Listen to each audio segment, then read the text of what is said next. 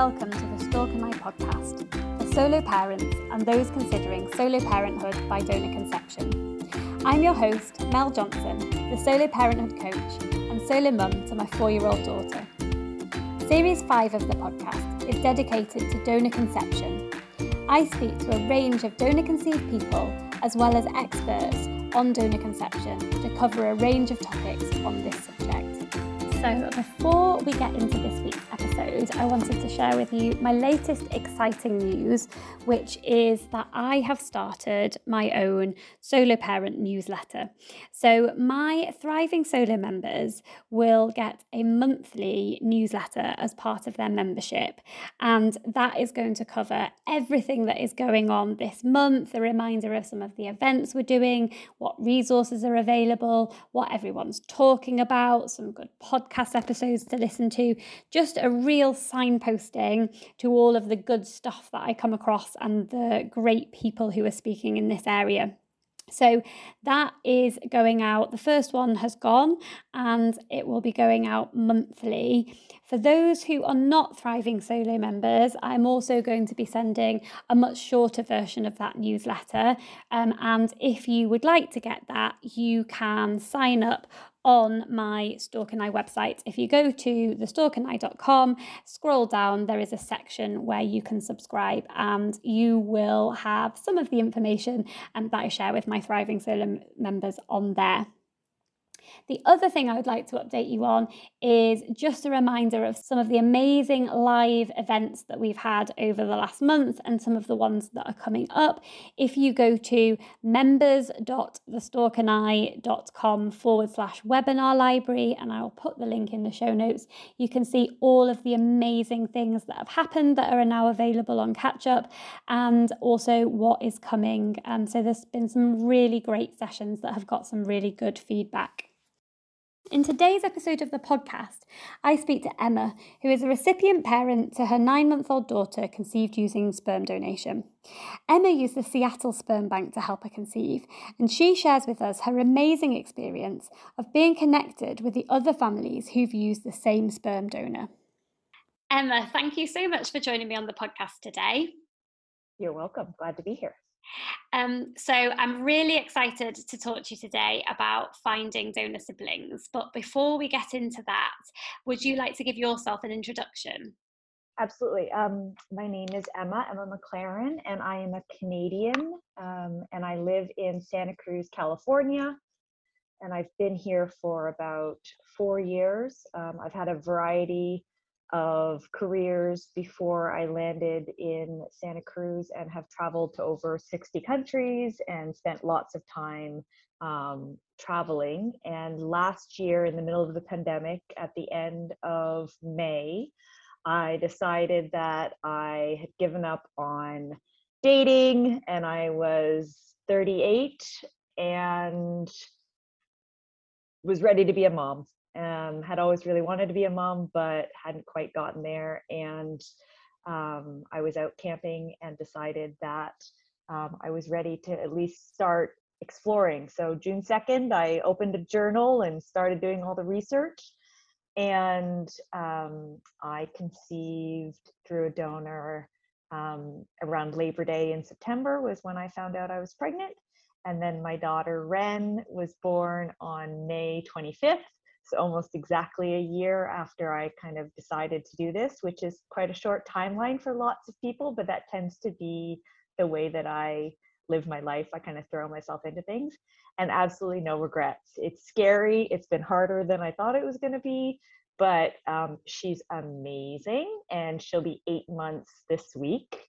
And just thriving as we are together. And so single mom and just trying to make the best of the choice that I made. And so far so good.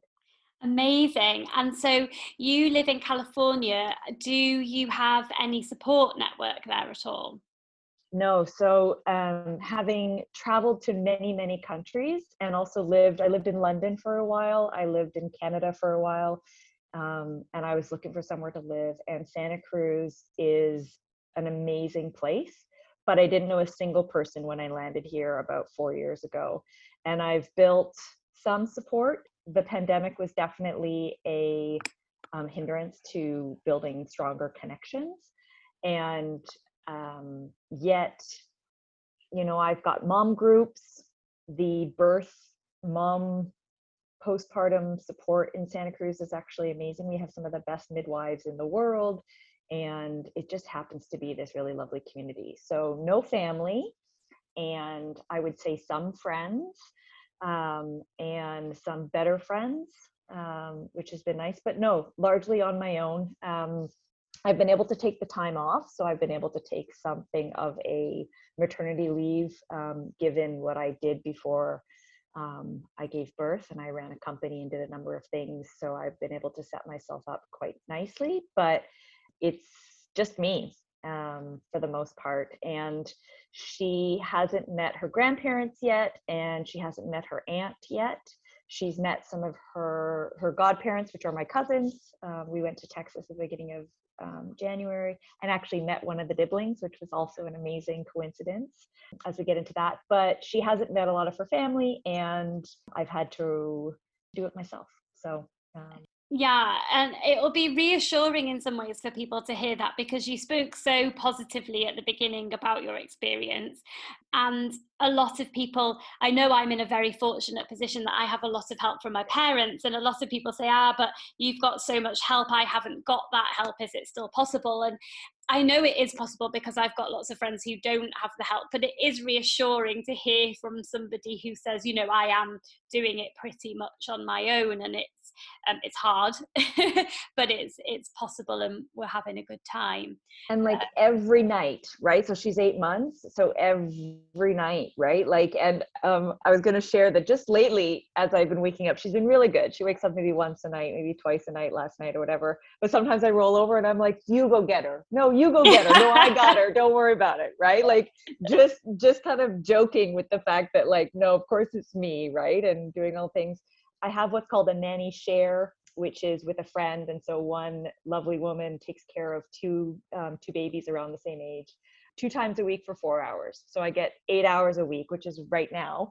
And I get some help then, but that only started maybe 2 months ago when she was about 6 months. So. And I feel very honoured that you're spending one of those precious hours talking to me. So thank you very much. You're welcome. It's funny. There are a lot of things I don't do when she's not with me, because there's a lot of things, I don't do any sort of like chores or anything at the house when she's not there. I just do it with her, so that, yes, there's a lot of rules I've stated and put into place so that I feel like I can, get by. And she's amazing. I mean, I had to do a license renewal at the DMV. I've gone to the dentist, I've been to the doctor for myself. I, go to the bank. I do all these things, and she just comes with me. You can just make it happen. It's funny because I was, I don't want to say complaining, but maybe complaining to my mum the other day to say, do you know that I have done bath time and bedtime on my own every single night since before Christmas? And my mum was like, well, it is your daughter, Mel. It's like, yeah, good point. But like, it's so relentless, just every single night. But actually, my daughter's having a sleepover with my mum today, so that's like the first time that's happened in a long time. Have you got any plans to see the family? Yeah, I do. COVID is a challenge, and then like international, and then also I do not go to Canada or the East Coast when there is snow. So I didn't make it before the snow. And so I will not make it after.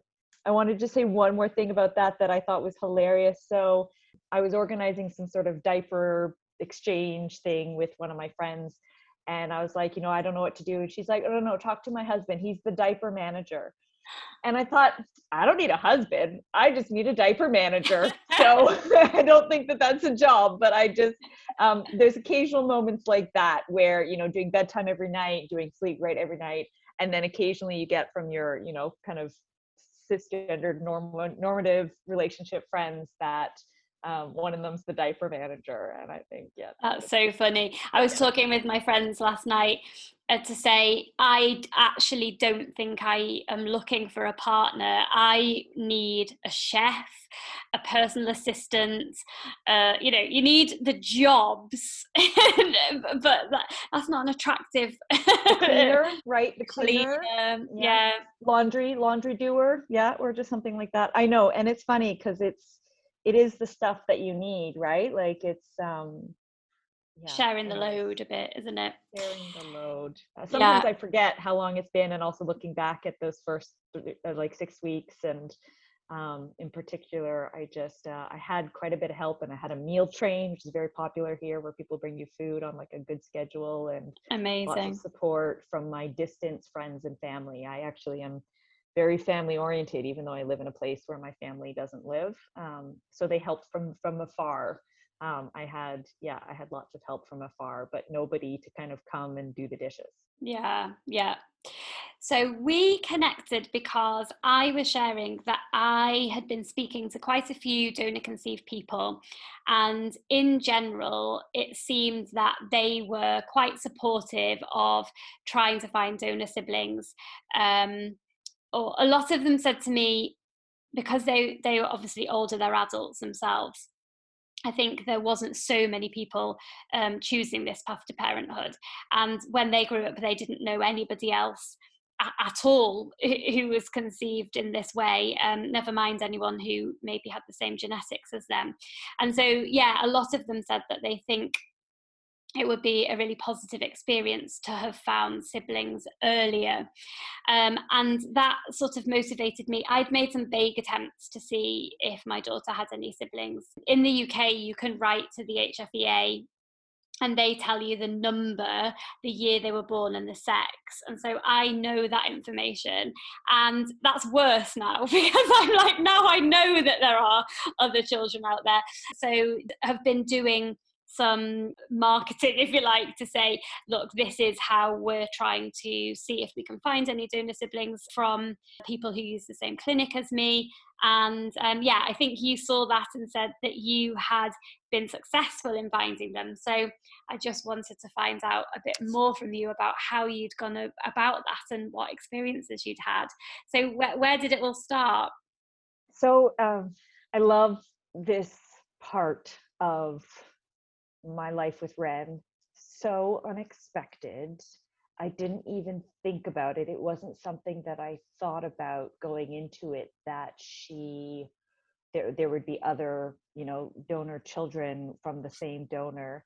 And because I don't have a lot of family where I am, and I have a sister who doesn't have any kids, and I have some cousins who have kids, but she's going to have a small family. She's potentially not going to have siblings like from me.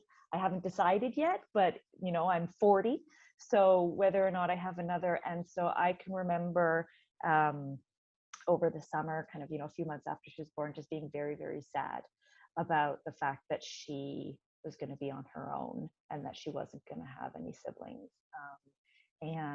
or any cousins or anything like that. And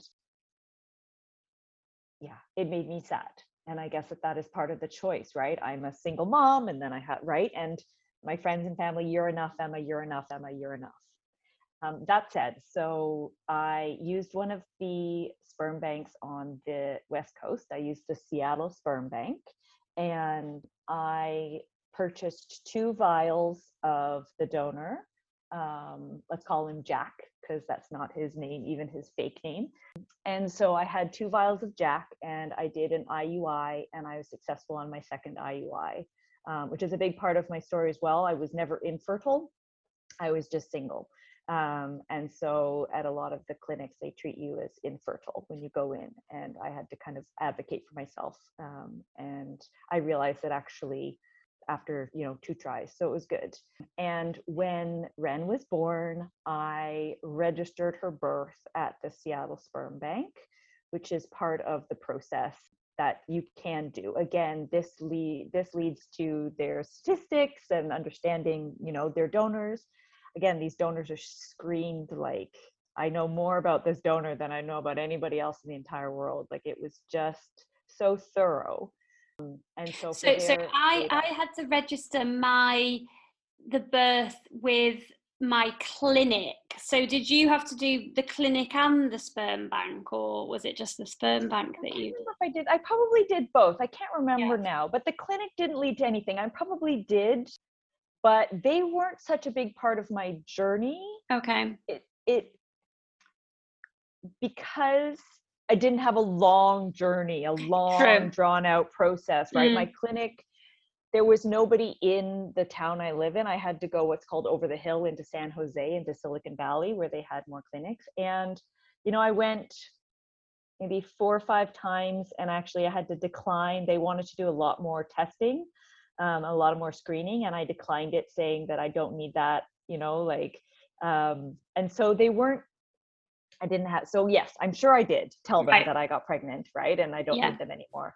But obviously the sperm and this, the sperm bank was the ones who provided this, and they were, because it took a while to find the donor, right? Jack was definitely a standout donor, but it took me a while to choose him. And anybody goes Right. through this, it's quite a lovely process, and we won't get into it because I know you've talked about that on your podcast before, but it's really fun. I had to bring in backup to like help choose, but I ended up choosing Jack, and then I wrote and I said I conceived. This is when I conceived.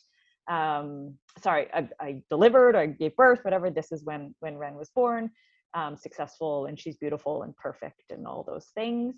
And they led me to a database, or a kind of chat room database, to connect me with other families who use the same donor. And Interesting. So they actually facilitated it to happen then.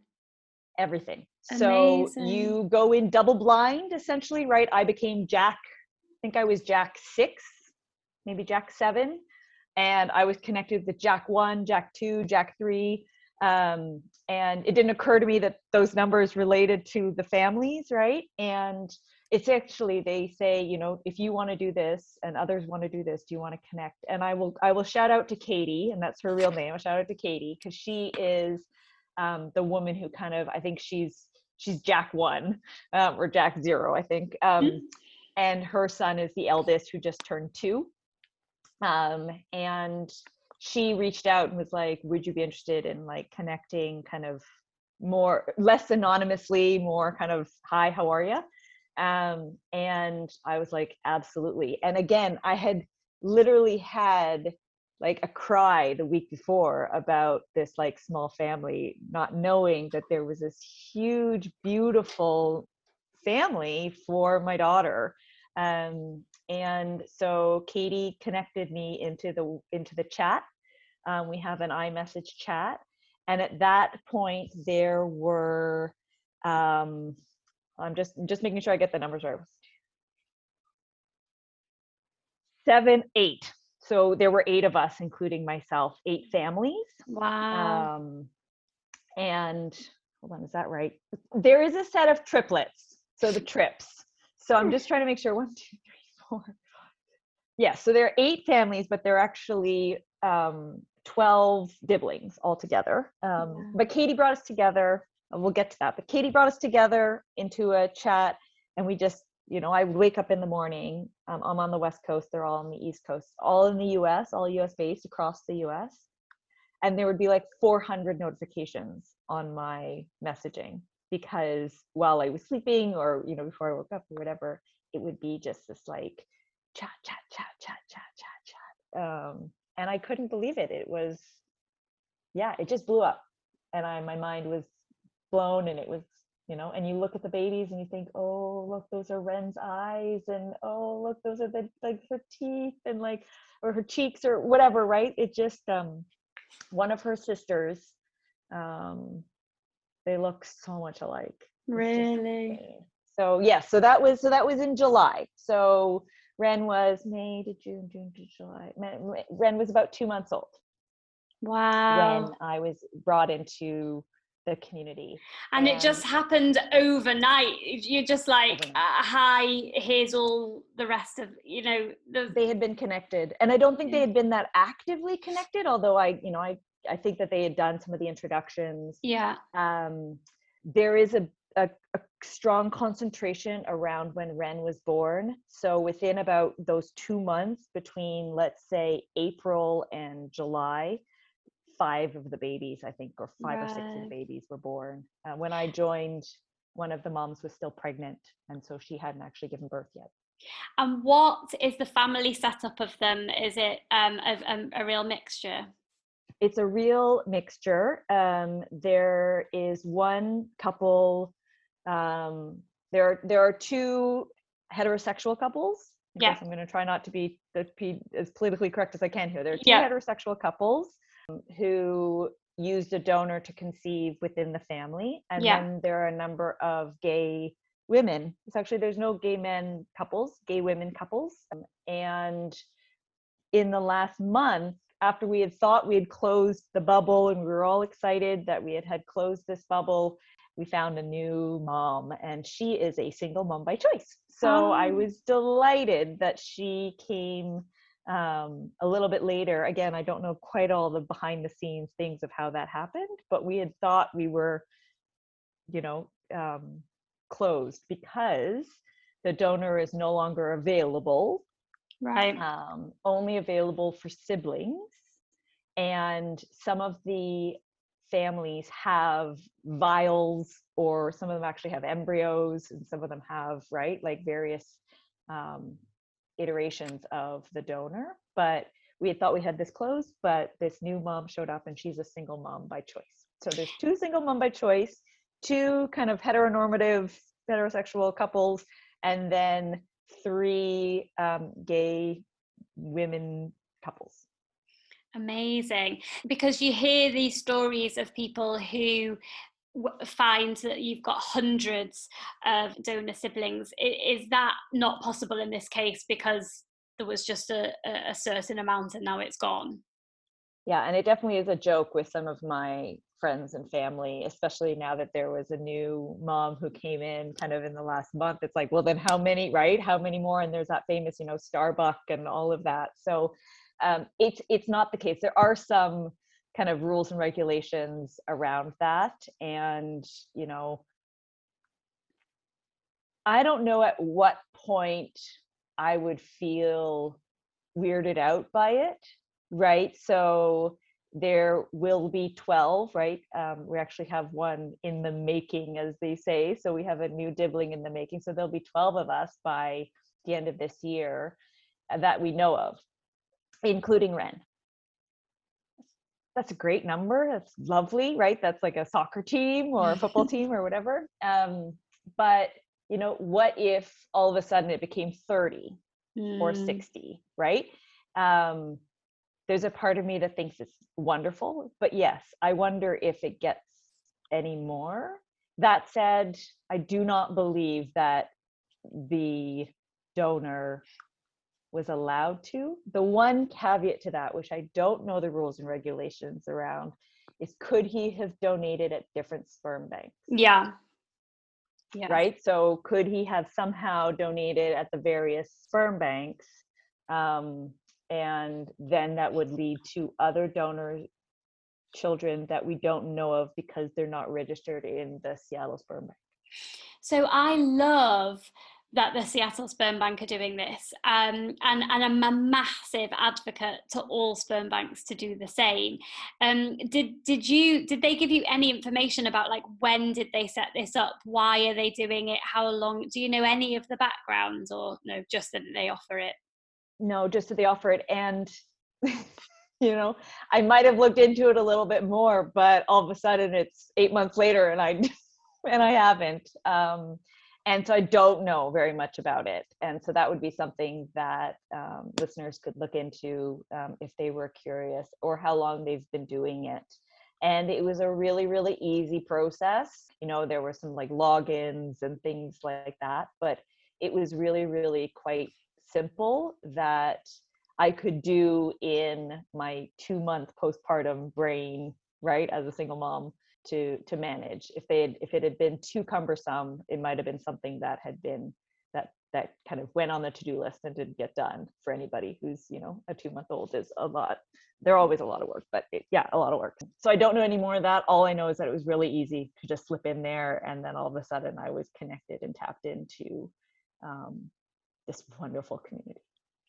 I think I might contact them to find out more about Yeah. it, because I would love to work with some of the other sperm banks, particularly mine, the one I use, to say, look at how great this, this experience has been for people. So what have you done so far then? Is it just been messaging, or like what sort of interactions have you had? So yes, let's talk about the dibblings a little bit. And I love the term dibblings. You mentioned siblings, and it is siblings, but I like dibblings because it's fun to watch people figure out why it's called dibblings. Yeah. Right? I think so Wren's dibblings, but yeah, share. the only reason that I say donor siblings is just because some donor conceived people have said they don't like the term dibblings. See, my daughter has no say yet because she's only 8 months, but that's really interesting. Yeah, so some of the adults that I've spoken to say that they don't like the term, and I'm sure everyone's different, and some people do use it. So yeah, that's why I'm trying to use the donor siblings. Yeah. Good to know. Again, I'm a huge fan of new language, changing language, evolving language, and then not labels, but just kind of new terms, new way of describing, single mom by choice, for example. And I don't think it's always single mom by choice, right? There's a lot of solo, lone parenting, solo parenting, single parenting, right? Anyways.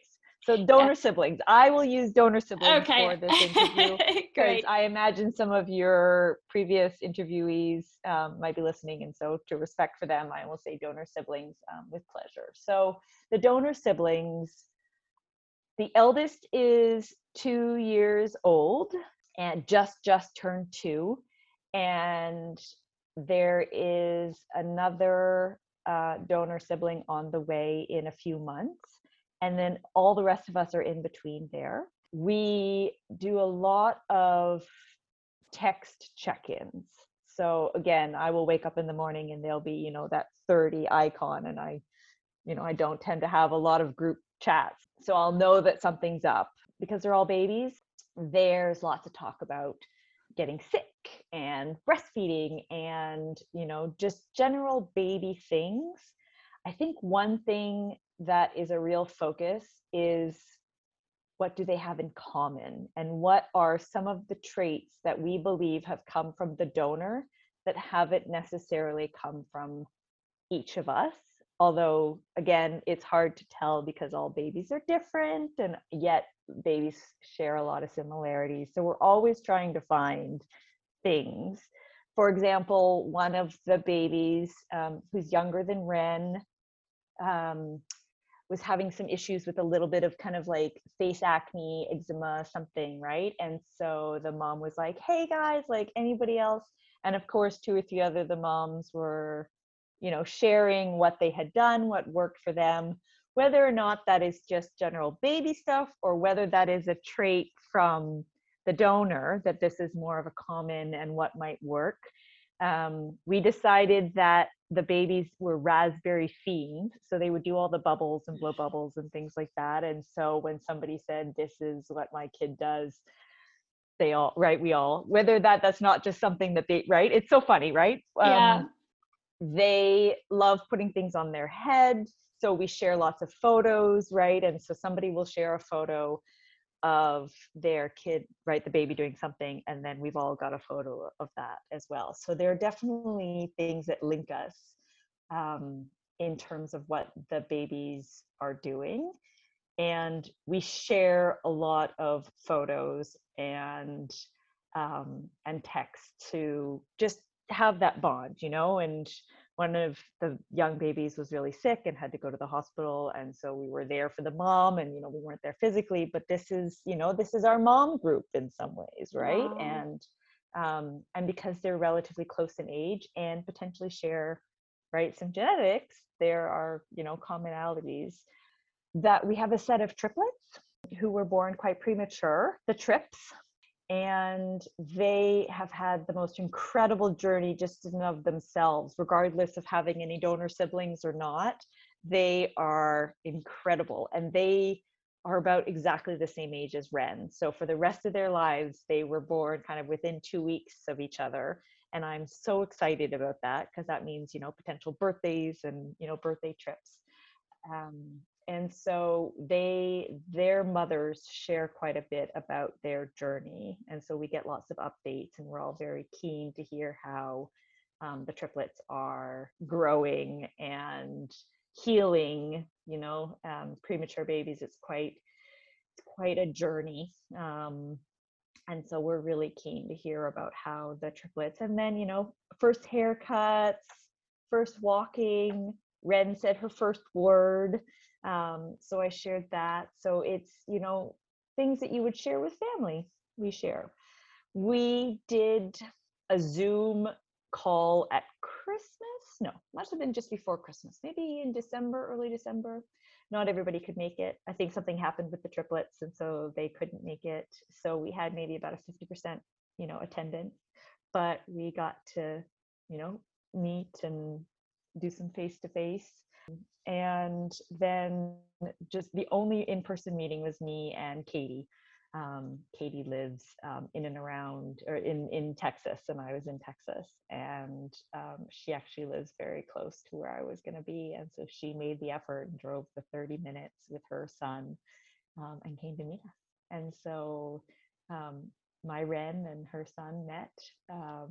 He wasn't so sure about her. He's 2, so he's like, who is this? And my daughter is very precocious and wants to hang out and play, and so and then I got to hug Katie and be just so grateful for her and for this community. And so that's the only in-person meeting we've had thus far. And lots of talk. COVID is always a funny little wrench in all the plans. However, there is discussion of doing a group get together in like June of this year, I guess, in and around Texas, probably, where there's a couple of families that aren't too far away, and I have family there that I would go and see. But we talk about the future plans, and Jack, the donor, was a open ID.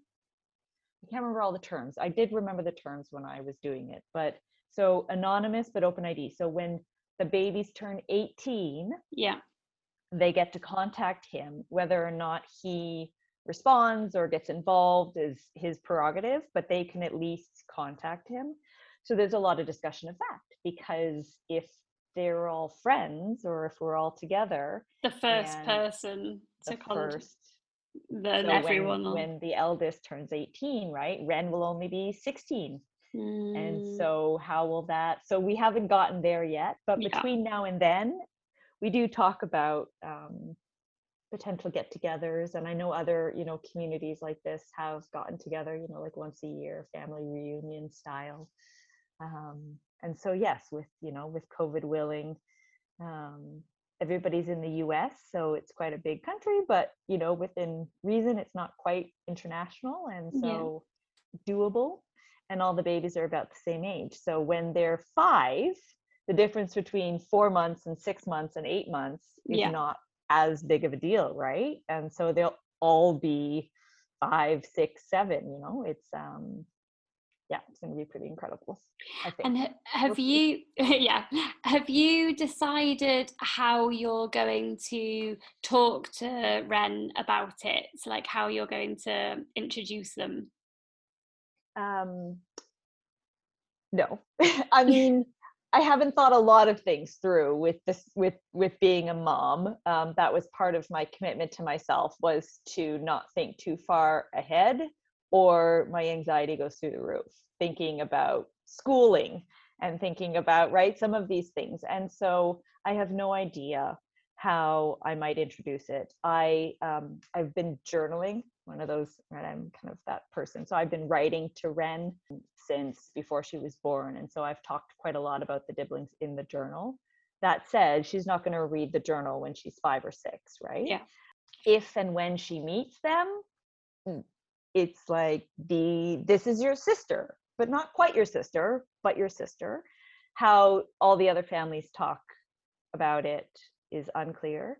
That said, folks like yourself and like some of this other space have a lot of really lovely resources and books. So I know a couple of the other moms have already purchased books around seed and donor and how to introduce. So we're not the first families to be able to do that.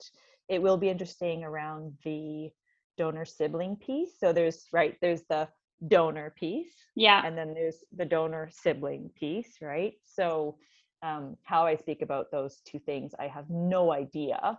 And so far Red is a genius, and so she may just figure it out on her own, or she may, so I maybe she'll just sort it out on her own, and I won't have to think about it too much. But it's been very clear, when we talked about dibblings and donor siblings, right? Language is very powerful, right? So Ren's dad, well, Ren doesn't have a dad. Ren has a donor, right?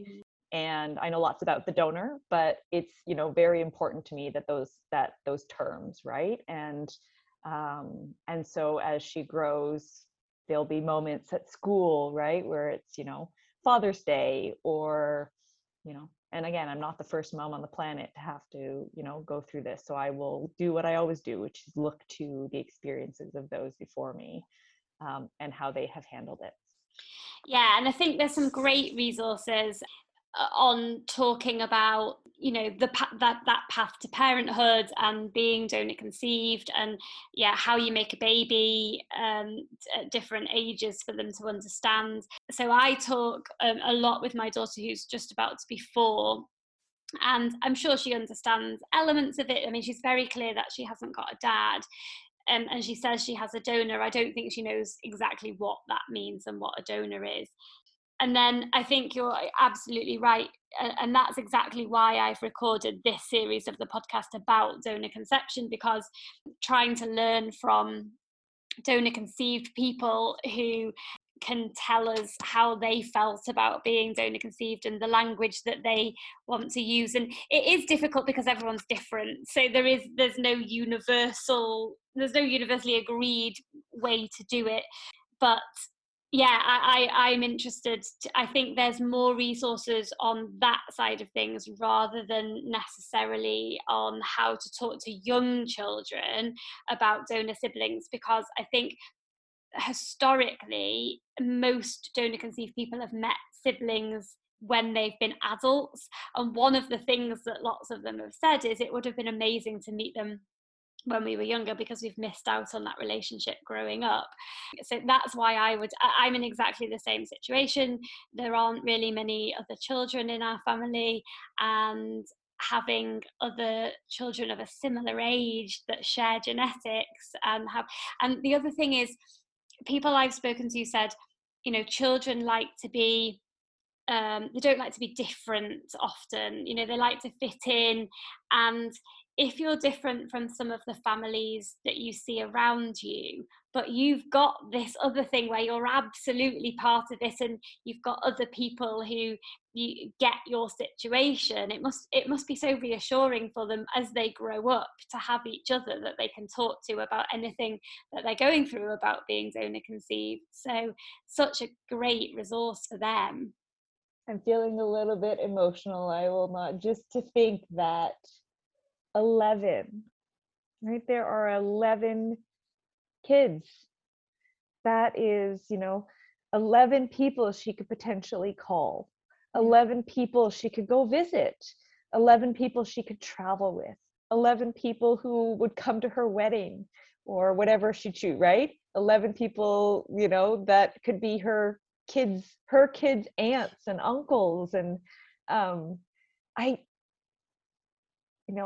never imagined that this would be part of her story, and it makes me just so elated, just so happy, because it is. And she's half of me, right? It's very, genetics. She's all my kid, but she is genetically half of me, and genetically she is half the same of half these kids, right? Like it's such an interesting just to look at it practically, that there will be some things that I don't understand about her or that I don't see myself in, right?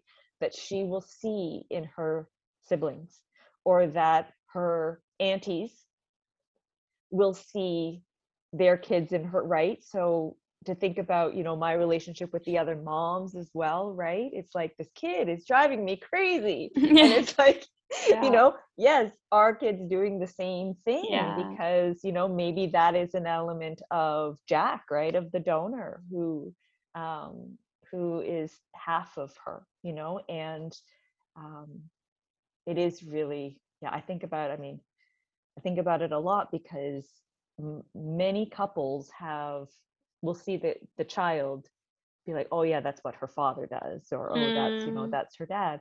And I know the genetics of Jack, but I don't know that much more, right? And I don't know how many sperm banks do this, but there was an audio, so we were able to listen to an interview, and we all decided that the interview and one of the pictures in particular, one of the baby pictures in particular, basically all led us to Jack. But I don't know very much about him, and so I'm not alone. There are all these other families who also are exploring and learning about these traits and, you know, characteristics. It's so weird because it's a big family, and yet it's not what I went into this thinking. It's me and my daughter against the world, and it still is, and yet she's got a huge family.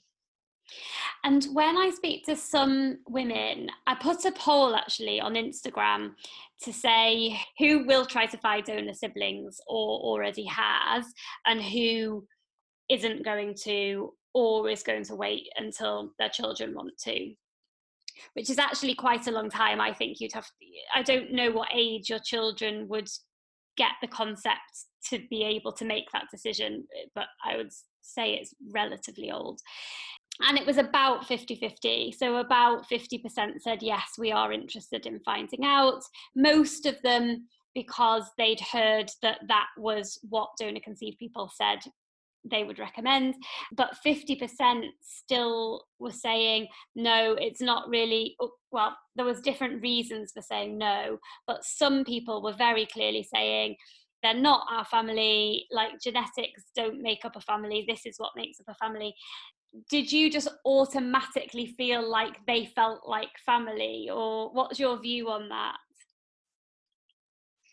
So I have, my nuclear family is very small. It's my sister and my two parents, and you know, each of my parents have one or two siblings, and I have quite a few cousins. But I have my family, because of the nuclear, and to be quite honest, we're not all that close, and you know, I don't really, you know, we're not the, you know, perfect little nuclear family. Nobody is really, but anyways, I've had to create my family out of my friends and my girlfriends and my cousins and my father's cousins, right? So they're my aunties, and so I've got aunties that are somewhat blood related, somewhat not blood related. And so I suppose that's where it came from, that my personal idea of family is not just genetics either, but why not have it be genetics? Just it is both genetics, and then also it doesn't matter. And again, like we have something in common, and it feels like part of it is because I look at their babies and I see my daughter. They're not, you know, they're not my mom's group. I have a lovely mom's group here, and they feel, you know, like my sisters, and you know, like we're in it, you know, our babies are the same age. But I look at these other babies, and there's my daughter. There's her, right, her birthmark, and there's her nose, and there's her smile, and I see my kid. And so how could they not feel like family? And so, yes, I haven't asked them all how they feel, but honestly, there's this lovely, everybody's as engaged. Again, not both moms, right, in a number of the couples, but at least one of the moms, and everybody's really engaged. And so it didn't occur to me that they wouldn't be family just because all we hold together is genetics. I think that definitely might be a big part of it, more broadly for people, because I'm exactly the same. I think I share in common having lived in a number of countries, and I am very close to my family. But when you live in a different country, you don't see them, so you do make your friends your family in that situation. And I always say that I lived in India for a year, and what I learned in India, everyone was so welcoming, and they were like, no, you don't, if you don't spend time on your own, come round to our house, we'll cook you dinner, you can meet my children and my parents and my grandparents, and we'll, like, they really want to envelope you into the family and look after you, and so welcoming. In the UK, I suppose my experience is slightly different. So it really made me think, oh my goodness, I am very, stereotypically British, in that was quite unusual for me. And I think it really changed me, and I think it really broadened my definition of family. And I feel the same as you, like, if you want to be part of the family, come on in, why not, if we get on. And if you share genetics, you possibly, to start off with, already have more in common. So it's like, yeah, there's never too many people. Do you know what I mean? It just, so I feel like I would Especially just, having grown up with such a small family, yeah, that, I feel that way. And I mean, the Indian culture is notorious for aunties and uncles. yeah, Everybody's your auntie and everybody's your uncle. And so yeah, when I call my dad's cousin my auntie, and my cousin gets like, he's like, that's not your, right? Like, it's like, no, she's my auntie. And the woman who, was there when I was born, who I haven't seen very often, is my auntie, right? And the women that my parents, right? Aunties, so not just aunts, but aunties. So Ren will have lots of aunties, and it will be, yeah, I mean, her choice. I mean, maybe she won't like some of them, or maybe I won't like some of them, right? We may not get along. There may be some conflict. There may be some, who knows, right? We have no idea what the journey, holds ahead, but she'll make her own decision. And if she's anything the way that she is now, she will know exactly what she wants, and she will just do it and decide, and that will be that. And so maybe she'll like one of them more than the other, and maybe she'll be besties with, yeah. So who knows? And I think it's so true, because actually someone I spoke to who has got a big family with siblings said that they felt less interested in meeting any donor siblings, because they already felt like they were, they already were part of the family. And she actually said, maybe if I didn't have siblings, I would be more interested. So I think definitely lots of solo parents find ourselves in a situation where we possibly aren't going to have another, for different reasons, and perhaps we would have liked to in different circumstances. And so actually finding these people can really just be a joy, to that it means you feel like you are part of something bigger, which for many people is positive. But everybody has their own ideas, and I think that the critical thing that I've learned is that whatever our children decide, but at the moment they can't make that decision because they're too young, so then we have to make decisions for them right now, don't we? And you are making, I mean, every time how I feed her, or how she sleeps, or where she, right? I'm making those decisions for her. And so this is a decision I have made for her. It was the same with the way that she was conceived. This was a decision that, that I made. And when I first joined the group, I was the only solo mom by choice, right? And so I felt a little bit I was thinking all these other donor babies were all going to be other, like, single moms, solo moms. So I still felt, right, like, that said, there are a couple of half siblings, but generally they're all kind of only children, right? Except for the triplets, obviously they're triplets, but they're all generally only children, some with a couple of, like, half siblings, or I don't know, haven't really gotten into all of those family dynamics. But at the moment, at least, and most of the moms are pretty sure that's it. They're not sure they're going to do anymore. So actually quite a few of them are going to be single, only children. Sorry, that's what they call them. Only children. And so they don't have that big. So maybe if I had a whole bunch of kids before, or if I was really close and had three, right, then my bandwidth for more family wouldn't necessarily be there. But because I don't have that, and because, you know, a number of these other moms also don't have that, that we are seeing that in each other, and that our kids are only children to only a certain extent. Amazing. Maybe. Although it's something that will come up. I've told them all about this podcast. They're all super stoked. I hope that they will listen to it, and I'm sure it'll bring up questions. And I hope I didn't put my foot in my mouth. I'm sorry, girls, if I put my foot in my mouth in anything. But yeah, I just can't wait to see how Ren, you know, responds to it. Amazing. Oh, it's been so amazing talking to you about it. It's made me definitely want to to try to find donor siblings even more. So for anybody who has used Manchester Fertility, which is the clinic I used, I have started a WhatsApp group where we have had quite a few people having matches. If they did an introduction on just the people who'd use the donor, that would be so much easier. But there's lots of different groups for different sperm banks, so there are lots of people trying to make these connections. And let's see, maybe the sperm banks will make it easier in the future by helping to facilitate some of that, like yours has. It would be amazing. I really hope so. And again, like, it's your choice. Like, I didn't have to. I could have been brought in and just, you know, not replied, and that was that, you know, and then that would have been my choice. And yet it was really nice to be given having the option. So let's advocate for that a little bit more and get some of these other sperm banks on board, because the other thing is, it's like really nice to know that they're not necessarily going to run into each other right later in life, or, you know, at a bar or something like that. So it's nice that they are connected.